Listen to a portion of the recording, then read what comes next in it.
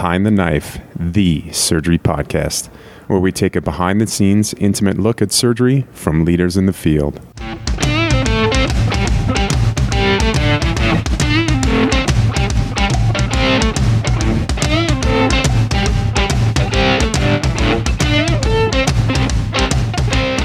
Welcome back to another episode of Behind the Knife. We're happy and excited to have Dr. Monica Morrow on the podcast today. Dr. Morrow is a surgical oncologist and chief of the breast service at Memorial Sloan Kettering. She's an active researcher, editor of multiple textbooks on breast disease, and is widely considered one of the top breast surgeons in the world.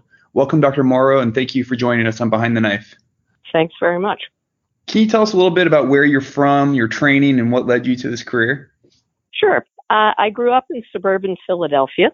And when I was a junior in high school, my father learned about the Penn State Jefferson 5-year cooperative medical program, which was a way of getting both your undergraduate and MD degree in 5 years, and suggested that while I was applying to college, I should apply to that program. Being a junior in college, I didn't really know much of anything about anything at that point in time, so it sounded like a good idea, and I applied to it and was subsequently accepted.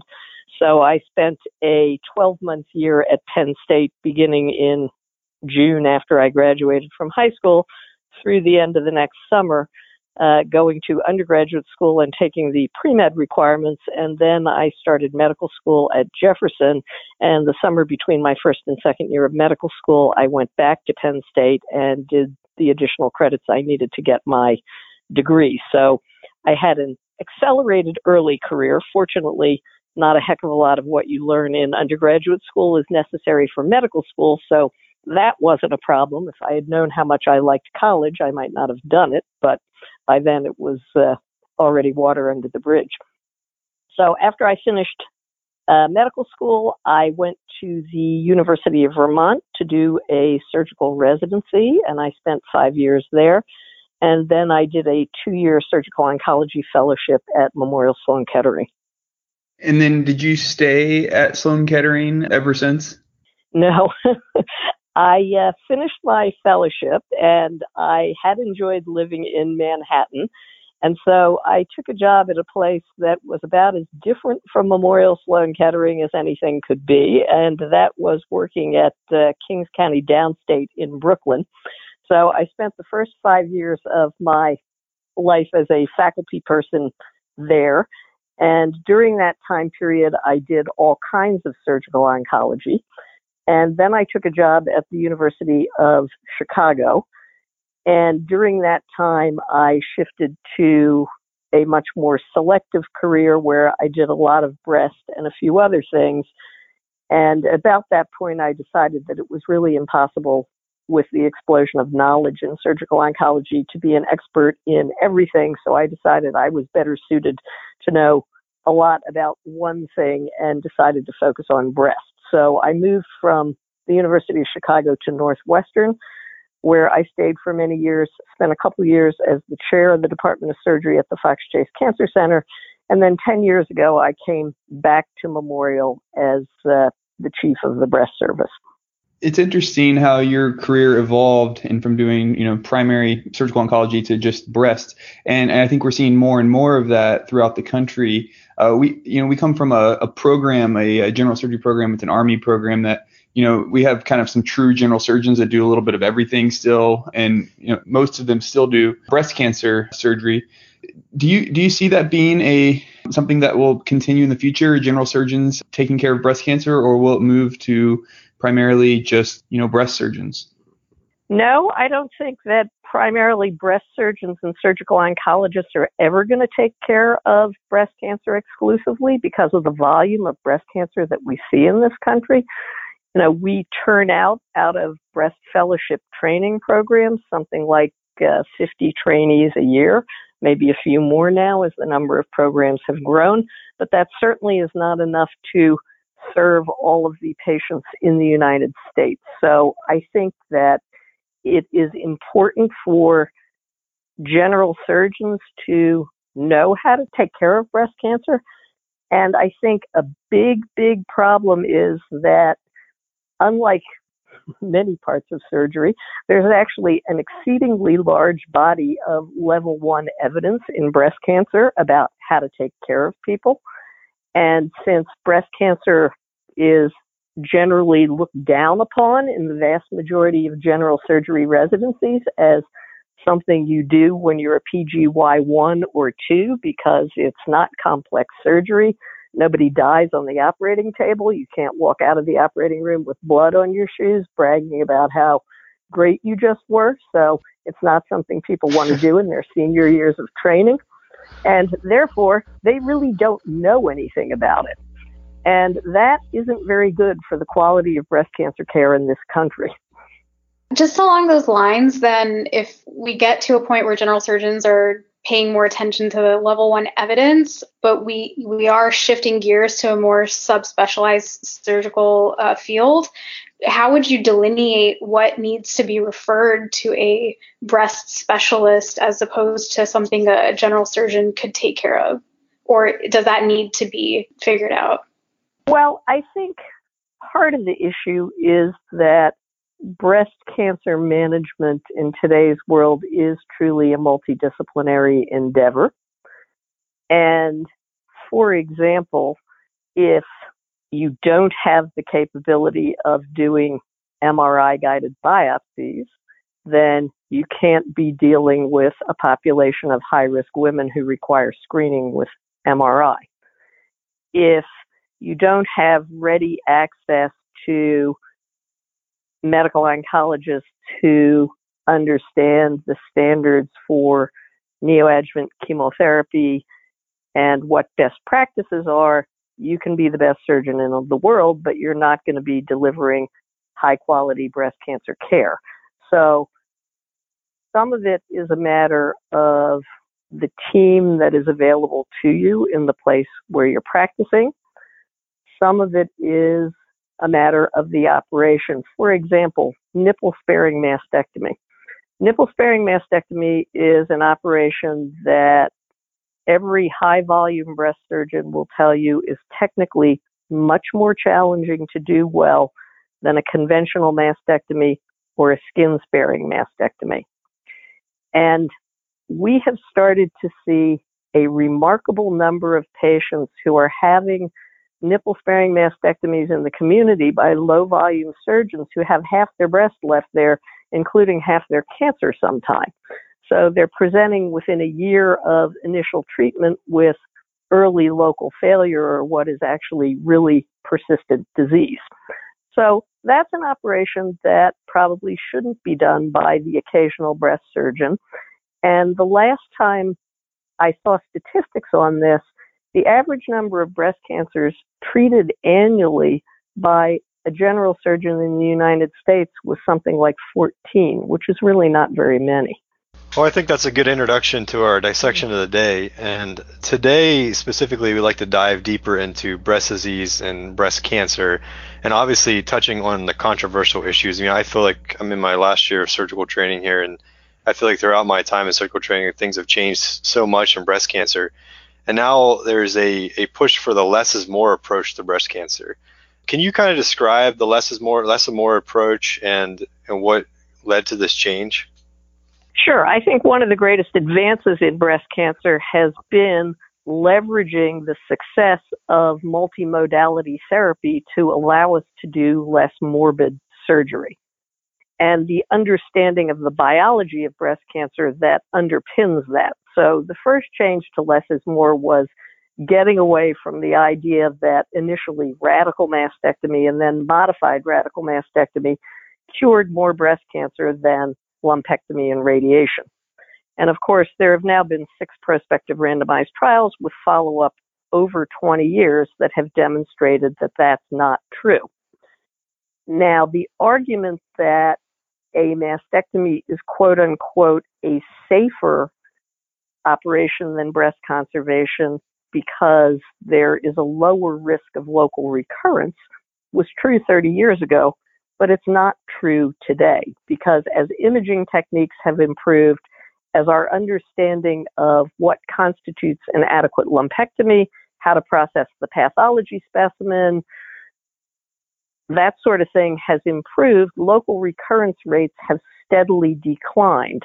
So the local recurrences we see today after lumpectomy are not due to inadequate debulking of cancer cells. They're due to biologically aggressive disease. And not surprisingly, they occur at the same rate after lumpectomy as after mastectomy. So that was really the first big paradigm shift that occurred thanks to the work of Dr. Bernard Fisher and the NSABP in this country and Umberto Veronesi in Milan. The second big change to less is more was the availability of sentinel node biopsy to stage the axilla, which stopped us taking out all the axillary nodes in women just to find out whether they had cancer cells in them. And although we now all accept that as standard practice, back when that was first suggested, it caused everybody to get in a great lather as if this was a reversion to the whole study and concepts of breast cancer management, which it of course wasn't. And then the next big change was the ACOSOG Z11 study led by Armando Giuliano, which asked the question, in the era when women undergoing breast-conserving surgery are going to receive systemic therapy, which is exceedingly effective, and receive radiotherapy to their breast, which treats some of the axilla, do we really need to take all the axillary nodes out in women with cancer cells in only 1 or 2 sentinel nodes? And of course, that study proved there was no survival advantage to axillary dissection. There was no difference in the risk of local control, but side effects were much, much less frequent in the sentinel node biopsy only arm. So that was another major paradigm shift. And now where we are in less is more is taking women with more advanced stages of disease, for example, who have large tumors, which would require mastectomy if you operated on them up front, and shrinking those tumors to allow lumpectomy. And we know that's safe, again, from prospective randomized trials that have shown that, or downstaging their axillary nodes and avoiding axillary dissection. So the less is more comes from the fact that virtually all women with breast cancer in today's world get some form of systemic therapy, and that systemic therapy has become increasingly effective at killing microscopic cancer cells, and that means the need to do big surgery to eradicate subclinical cancer burden has decreased. That was a fantastic review of kind of the less is more and where we got to where we are. I know there's been recently some debate and challenges to the thought of the management of DCIS and how this is treated. At Sloan Kettering, how are you guys approaching just the patient that is found to have DCIS? So saying DCIS is sort of like saying car. You could have a Ford Fiesta or you could have a Lamborghini, and all DCIS is not created equal.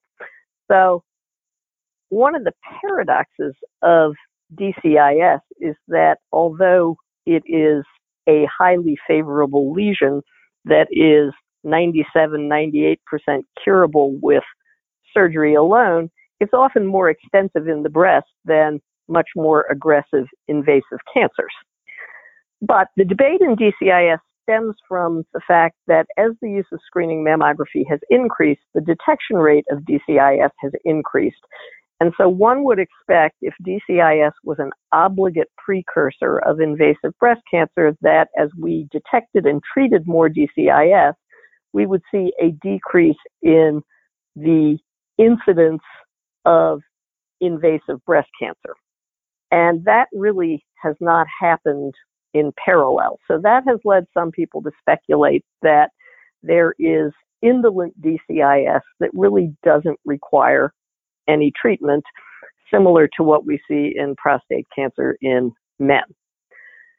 The problem with that approach is that if you have a core needle biopsy that shows DCIS, even if that DCIS is small in size and non-high grade, there is a 20% chance that there is invasive cancer which is present right then and there.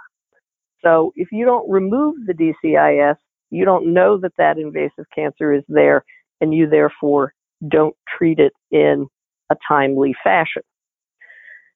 So that's part of the problem. And the other problem is that if you look at clinical trials that have been done of the very same small, low-grade DCIS that people are suggesting maybe doesn't require any treatment except observation and then treatment if it grows, if you cut it out and you don't radiate it, somewhere around 10 to 15% of those women will experience an in-breast recurrence of either invasive cancer or more DCIS within the first 12 years after diagnosis. And although invasive recurrence potentially translates to mortality and DCIS recurrence does not, patients really don't like recurrence. If you ask them what their major goal in treatment is, it's to avoid the recurrence of cancer, which is emotionally traumatic. So basically, you get down to asking the philosophical question, those patients with the smallest DCIS can be treated with a lumpectomy, which is a 45-minute outpatient operation with very few sequelae and a good cosmetic outcome. Is it really worth avoiding that operation to run a 20% risk that you're missing cancer? And if you do avoid that operation, how often are you going to image the patient? How many biopsies are going to need? And is that actually cost-effective care? So there are 3 trials going on around the world that are addressing that question. Happily, some of them include quality of life components, which I think will be very important in this decision. But right now, the standard of care for DCIS, except in women with severe life-threatening comorbidities, remains surgical excision, and the extent of that surgical excision is based on the extent of DCIS in the breast and sometimes requires mastectomy. So when you're talking about lumpectomy or partial mastectomy, however we term it, do you typically do wire-guided or seed localized, or are there any studies showing superiority of one or over the other? So seed localization is what we switched to at Memorial about 6 or 8 years ago. The reason for that was primarily for patient convenience and also for convenience of the flow of our operating room, since we do somewhere around 15 to 20 image-guided lumpectomies a day. But we looked at our experience 6 months after we started doing seeds and compared it to our experience in the preceding 6 months with wires, which we had been doing for many, many years, and found no difference in the rate of negative margins, no difference in the likelihood of excising the target. And at that point in time, it took about 3 minutes longer with the seeds, but that was only because of the probe we were using at that particular time. There has been a randomized study that looked at that question, which also showed no difference in outcomes between the 2 procedures. So I think the advantage of seeds are that the patient doesn't have to come to the hospital early on the day of surgery when they're NPO, when they're anxious, sit in the radiology department. If they faint in the machine, which is not an infrequent occurrence, that delays everybody's surgery schedule for the day. And then they have to come up to the operating room and sit around and wait with a wire sticking out of their breast, which most of them don't like very much anyway. So seeds can be put in advance of the day of the procedure, and then you can do these cases first thing in the morning if that's when you want to do them. So that's why we like seeds. But cancer outcomes aren't any different. And I think in the end, what's important is, can you get to the target? Now, the other advantage of seeds, especially for people who don't do this a lot, is unlike wires, where you have to look at the films, figure out where the wire goes into the breast and where the target is, and not make your incision at the entry point of the wire, which could be quite far away from what you're trying to take out. With the seed, you can find the hottest spot and put your incision right over it, which is technically easier for most people to do. And that was actually my follow-up question, that with the wire, it seems that we may have a tendency to be removing more normal breast tissue than maybe necessary. Have you found that to be a difference between the seed and the wire, or is that negligible? Well, in our study, there was no difference, but we are a group of high volume breast surgeons with a group of high volume radiologists who were very good at putting the wire on the target. So I think that people who start cutting as soon as the wire goes into the skin will cut out a lot of extra breast tissue that they don't need to cut out.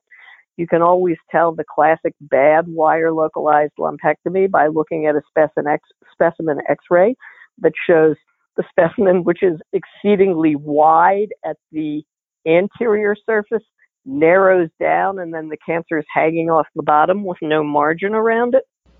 I guess the next thing I want to dive into with, I guess, your opinion is looking at different types of the guidelines for screening mammography.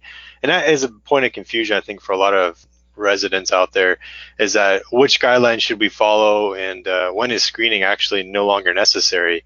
Can you kind of walk us through what maybe your facility uses and what your program uses?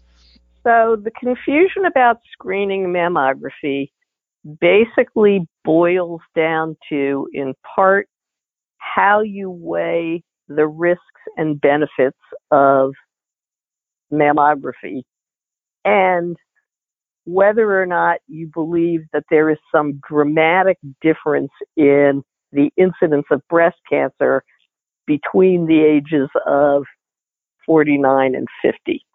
Because basically all guidelines agree that you should screen at 50. Breast cancer is an age-related disease. So if, for example, you look at breast cancer under the age of 50 compared to all older women, it's much less frequent. But if you look at breast cancer in women in their 40s compared to breast cancer in women in their 50s, it's not that much different. As you get older, it becomes much more frequent. So that's problem number one. It's a continuous variable, basically. Incidence is like a continuous variable.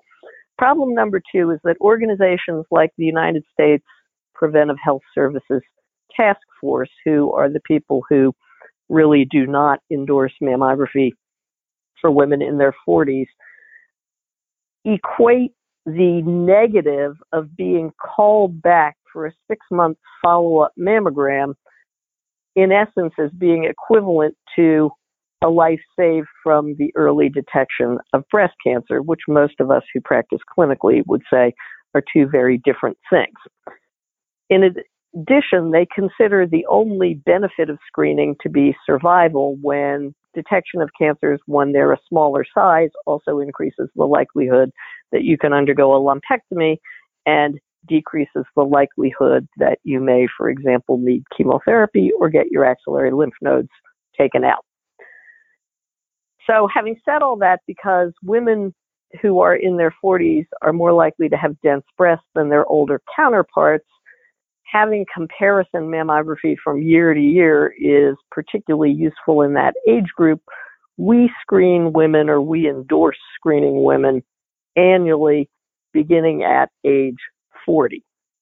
What you do with the upper limits of life is less based on data than on common sense, because none of the screening trials included women who were over the age of 70. One of my favorite consults of all time is getting someone brought into my clinic on a stretcher who is non-communicative, who had a screening mammogram that shows calcifications and has DCIS, and they're being brought in for a treatment consult. So the decision about when to stop mammography should depend on biologic age, not chronologic age, and patients' goals for treatment. So is it beneficial to diagnose DCIS in someone who's 85 years old, even if they're in great health? Probably not. And older women tend to have atrophic breasts that are easy to examine, so you can find lumps when they're at a relatively smaller size. So, for example, in my breast cancer survivors who are over the age of 80, except in unusual circumstances, I follow them with physical examination alone. But women in their 70s, there are many exceedingly healthy women in their 70s who are going to live for another 12 to 18 years, and those women will benefit from screening, although they most likely can be screened on an every other year basis because the cancers that they get are less likely to be rapidly growing triple negative interval kind of breast cancers. And then moving into, say you have a patient to screen mammography, picked up something, and they underwent a lumpectomy or a mastectomy. What is your protocol for surveillance mammography then? And can it be stopped at the same age you talked about before? And it was an infiltrating ductal carcinoma that was completely excised and treated, I think. Right. So generally, mammography after treatment and how frequently you do it is informed by what the risk of local recurrence is in the index breast and what the risk of new primary breast cancers in the contralateral breast is. And in today's world, the risk of getting an in-breast recurrence for all subtypes of breast cancer is about 5% or less at 10 years. So mammography more often than once a year is not necessary except in high-risk women, meaning those who have deleterious mutations of BRCA1 and BRCA2 who choose to keep their breasts. And in those women, we image them every 6 months, once with an MRI and once with a mammogram. In older survivors of breast cancer treatment, as I said before, women over the age of 80, I generally stop annual imaging, although I will often get 1 year after surgery a mammogram to document that the cancer was completely excised and wasn't there before I stop imaging, but that's just a matter of preference, not anything that's based on evidence that it's beneficial. Switching gears a little bit here, there's often when we talk about breast cancer, the discussion about overtreatment with regards to the prophylactic contralateral mastectomy and celebrities getting double mastectomies and what that does to our patients. Kind of two questions here is how pervasive is this problem? And, how do we, any of us going into a general surgery practice, kind of address this issue when there are colleagues out there who are overtreating and will, succumb to the patient's request for wanting like a bilateral mastectomy due to fear? And then the second question is, what are the indications? So we know that there are genetic indications, but if you can kind of cover it in a little more detail for our residents and listeners out there. Well, first of all, the phrasing of your question implies that you think that prophylactic mastectomy or contralateral prophylactic mastectomy is significantly a doctor problem, and it's not. It's a patient-driven issue. And we know that because back in 2005, we did a study where we looked at a group of women identified through the SEER registry, so a population-based sample of women with DCIS, stage 1 and 2 breast cancer, who we surveyed within 6 months of their diagnosis, so at a time when they were reasonably likely to remember what they had been thinking. And we asked them who made the treatment decision about what operation they were going to have. Their surgeon? Did they make it as a shared decision with their surgeon, or did they, the patient, make it? And then we looked at how that correlated with the mastectomy rate after adjusting for multiple variables.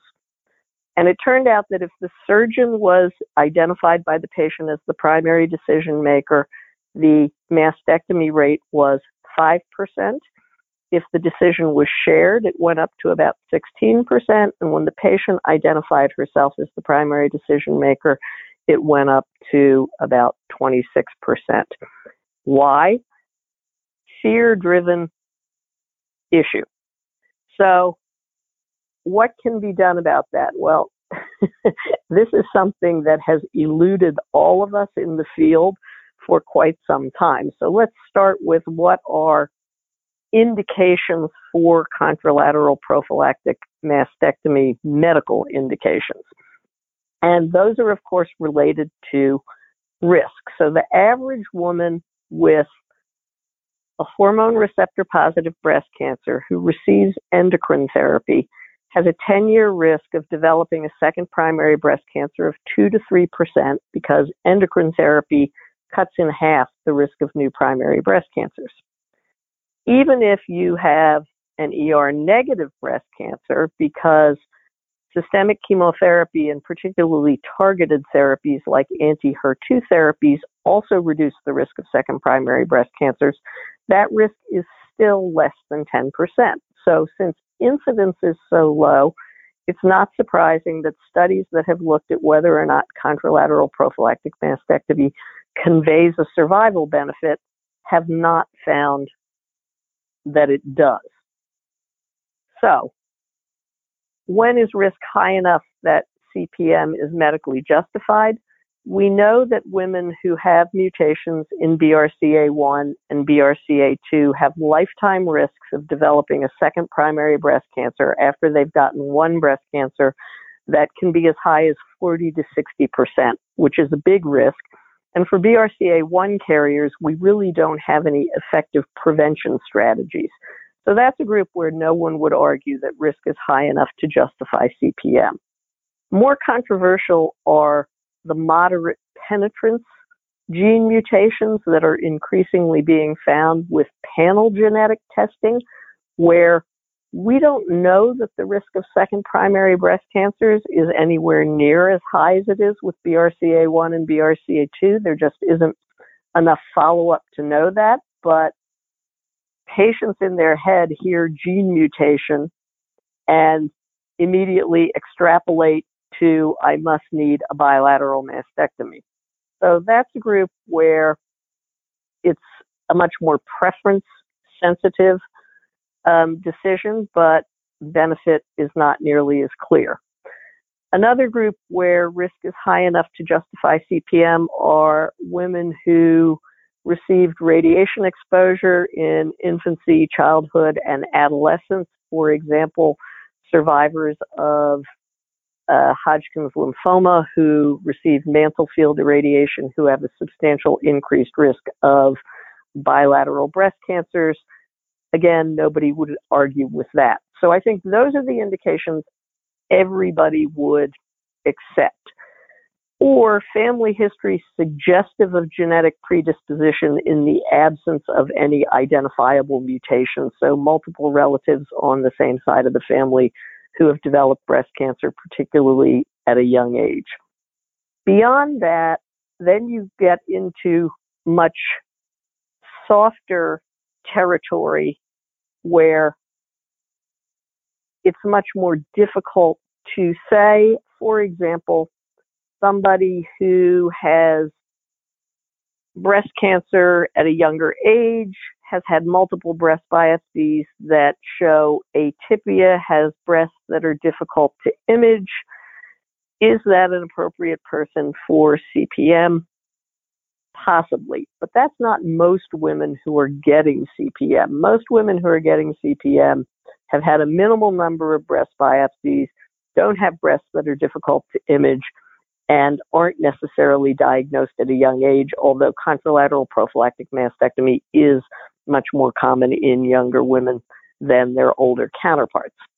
Now, as far as what you can do to change that, it is important to not only talk to patients about what their actual risk of second primary breast cancer is, but to make sure they understand that having a CPM is not going to change the outcome of the cancer they already have. Many women believe cancer spreads from breast to breast, so by taking off their other breast, they're reducing their risk of metastases, which of course is not true at all. But beyond that, then we get into the difficulty that we have a society where patient preference is accepted as something that is important for medical decision making and, in fact, a sign of good medical care.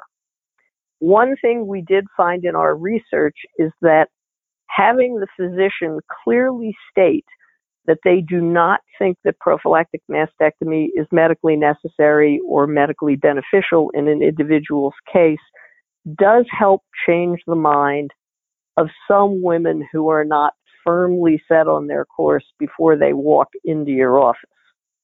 But for that patient who has clearly made up her mind that that's what she wants, whether it's because of anxiety or whether it's for cosmetic purposes to make sure that her breasts match as much as she believes is possible, so far success has been limited with trying to change people's minds about that. Well, Dr. Morrow, I have to tell you, we are trying to come up with intelligent questions to ask you to kind of keep the conversation going, but your answers are so in-depth and comprehensive that, we're unable to ask any follow-up. So thank you for these great reviews. I think it'll be very helpful for our residents. And continuing on that, we're going to dive into the tips and tricks where we're going to talk about the management of the axilla. Just for our residents out there that, they're going to be at their cancer conference and they have a patient that had axillary nodes pre-op, clinical palpable axillary nodes pre-op. Can you discuss what are the options for this patient with a surgically operable breast cancer with palpable clinical nodes? What options do we have for this patient in 2019? So the first thing about palpable axillary nodes is that all palpable nodes are not cancer. And since as surgeons, we frequently see patients after somebody's been sticking needles in their breast when they have reactive lymphadenopathy, the first thing to do if you have a palpable node is stick a needle in it to make sure that it actually is cancer, because that may change your management paradigm. If you have palpable nodes, then there are two choices. One is if you're going to go to the operating room right away, you need to do an axillary dissection. The studies that have shown that axillary dissection can be safely avoided for women with 1 or 2 axillary lymph node metastases are the ACOSOG Z11 trial, which was in women undergoing breast-conserving therapy, but they had to have a clinically negative axillary exam.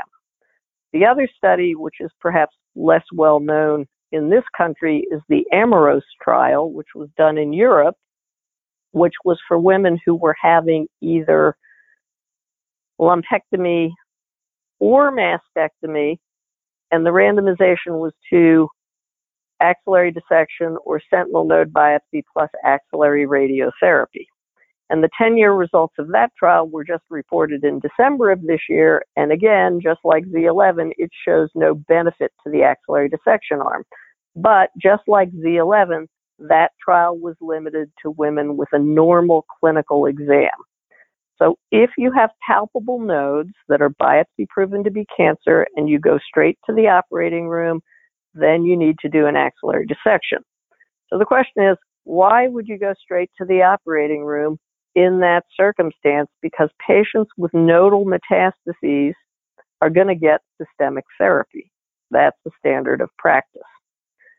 So the other option is to give those patients systemic therapy first, and if their palpable nodes resolve, then take them to the operating room and do a sentinel node biopsy and see if they have reverted to node negative. And there have now been 4 prospective studies that have asked the question, is sentinel node biopsy accurate in that circumstance? Somebody who starts out with a positive node and appears to downstage to neoadjuvant chemotherapy. And all 4 of those studies show that the false negative rate of sentinel node biopsy in that circumstance is highly dependent on how many sentinel nodes you retrieve. But if you retrieve 3 or more sentinel nodes, the false negative rate is less than 10%. So how do you retrieve 3 or more sentinel nodes? Well, first of all, you have to recognize that everybody doesn't have 3 or more sentinel nodes. The median number of sentinel nodes in most of the clinical trials was 2, but how many you find in part depends on how you map. So that we know that dual mapping with a radioactive tracer and blue dye increases the sentinel node yield. We also know that most people who like to map with radioactive tracers pay no attention to what they do with the blue dye. So paying attention, which means injecting the blue dye not up into the skin where it makes a bad skin tattoo, but down into the subareolar space, and then massaging the breast for 5 minutes by the clock, which is a long time, increases your yield of blue nodes. And using that technique, that combined mapping technique post-neoadjuvant chemotherapy in our patients at Memorial, we retrieve 3 or more sentinel nodes in close to 90% of them. So most of them do have 3 or more sentinel nodes. So if 3 or more sentinel lymph nodes are negative, that will accurately stage your axilla to the standard that we accept for primary surgery.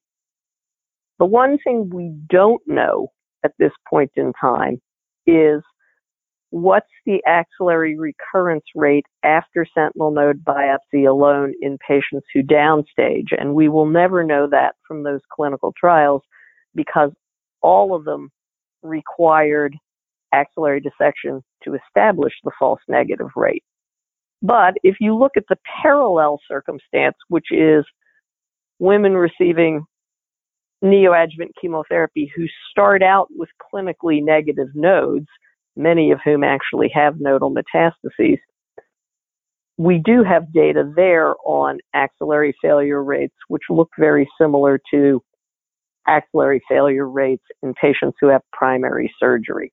So I think that's the only caveat of what we don't know about that right now, but we and others within the next few years will be reporting outcome data on some patient populations, which will give us a little bit more information about that. Is there a difference in this management after sentinel node biopsy and after neoadjuvant therapy when you get a pathology report saying that there's micromets? Yes, there's a big difference.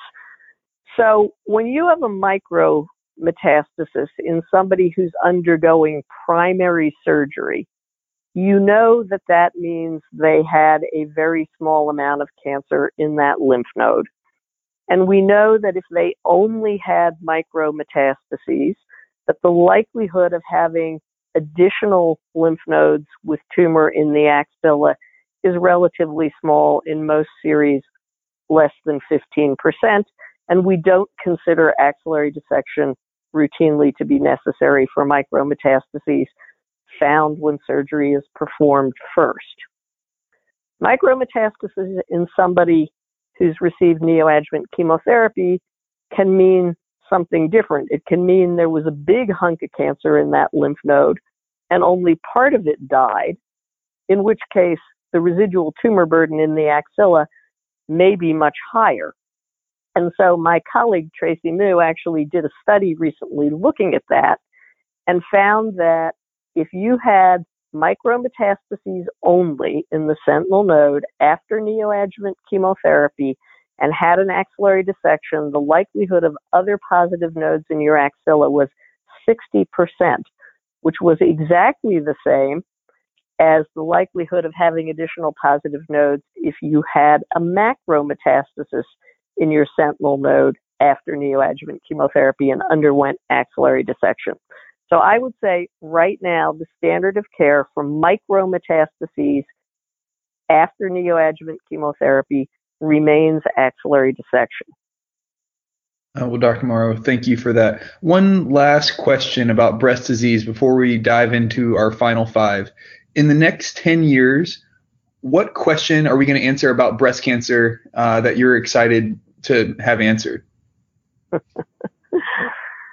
Well, I think the question we're going to answer about breast cancer is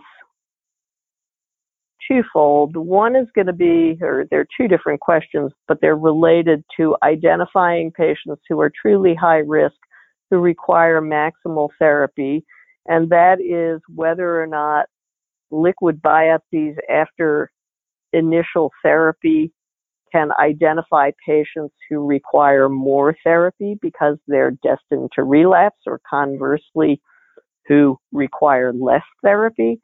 And similarly, whether or not in patients who have residual disease after neoadjuvant therapy, does giving more therapy improve their outcome? We've already started to see the beginning answer to that second question, at least in HER2 overexpressing patients, with what's called the Catherine trial, which was a trial looking at HER2 positive patients who had residual disease after neoadjuvant chemotherapy with HER2 blockade and giving them additional TDM1 after surgery and showing a survival improvement. So I think that's likely, but I think those are among the more interesting questions that we're looking at today. I'm not a big fan of the no surgery questions. I think that they are a lot of aggro for gain in right now a very, very small population. So those are not on my top list of things we're going to find out. Great. Yeah, it's amazing how much the therapy for breast cancer has changed just in the past 30 years and the outcomes for these patients, to the detriment of our residents who have to keep learning it. But, for the betterment of our patients, it's been quite amazing. I wouldn't consider it a detriment that you actually have data as opposed to what in many other solid tumor surgeries, you listen to people sitting around saying, well, I always do it this way, which is what they've been saying for the past 30 years. That is a great point. So thank you so much for the in-depth answers. I think our residents are going to really learn a lot from this. We're going to dive into some lighter things now to close out the episode. And these are our final five, just 5 questions we asked to get to know you a little bit better. Is there someone outside of medicine who has been influential in your life and career? Well, I would have to say that, like most people, my parents were very influential in my life and career in a positive way. I was raised by my father at a time when it was certainly not routinely done to believe that I could do whatever I wanted to do as long as I was willing to work hard enough to do it. So he was very supportive of me going into a career in medicine and surgery at a time when that was not something that was particularly common among women. And I would say my mother, who was also extremely supportive of my career, was influential in the sense that her general behavior and ways to treat people taught me a lot about how one would like to be treated. We heard that you like to read to decompress. And so what book are you currently reading, and what is your all-time favorite book? My all-time favorite book. Well, that's a difficult one. I'm just finishing reading the book Bad Blood, which is fascinating to me because it's a story about how innumerable intelligent people were sort of hoodwinked by the promise of something that had no medical reality whatsoever, and also some frightening things about how our legal system allows people to be bullied and intimidating so they can't come forward when they're trying to basically whistleblow about bad practices. So I'm just about to finish that book, and then I am going to start reading a book about the sinking of the USS Indianapolis. Have you ever read The Emperor of All Maladies? I have read The Emperor of All Maladies. I enjoyed the book. I found it interesting because there were a variety of people in the book that I knew. Our next one, do you listen to music in the operating room? And if so, what type of music? Yes, I do listen to music in the operating room, and it needs to be upbeat music so that people don't start moving more and more slowly. And a favorite operating room music of mine is Motown music. If you were to compete in the Olympics, winter or summer, any event, doesn't have to be a sport that you've actually ever played or attempted, what event would you want to do? Well, now that's an interesting question about competing in something you have absolutely no potential ability to do. Well, it probably wouldn't be gymnastics, because I read a fairly horrifying book a long time ago called Little Girls in Pretty Boxes, which was about the training of elite gymnasts, which was very off-putting. So I think it would not be that. I think it would probably be a more traditional sport. Perhaps slalom skiing, something I have absolutely no ability to do. Great. What is your favorite vacation spot? Well, one of the good fortunes about a career in academic medicine is that you get to travel a lot. And as I like to say, I have never been anywhere that I regretted going once, although there are many places I have no need to go back to. And there are a lot of places that I enjoy going for different reasons. I like to go on walking vacations because then nobody can bother me. I can't look at my phone, and I can tell people I can't look at my phone, so don't send me any emails. Walking in the hills of Provence in the springtime when the trees are coming out, the fruit is coming out, is a favorite thing. Walking through vineyards during the wine harvest is a favorite thing. So I love all those places. I like hanging out in Paris a lot. I think Berlin is a very exciting city. So there's many places I enjoy. So Dr. Morrow, thank you so much for joining us today. This was a very, very excellent episode on breast disease. Great. Thanks for having me. Until next time, dominate the day.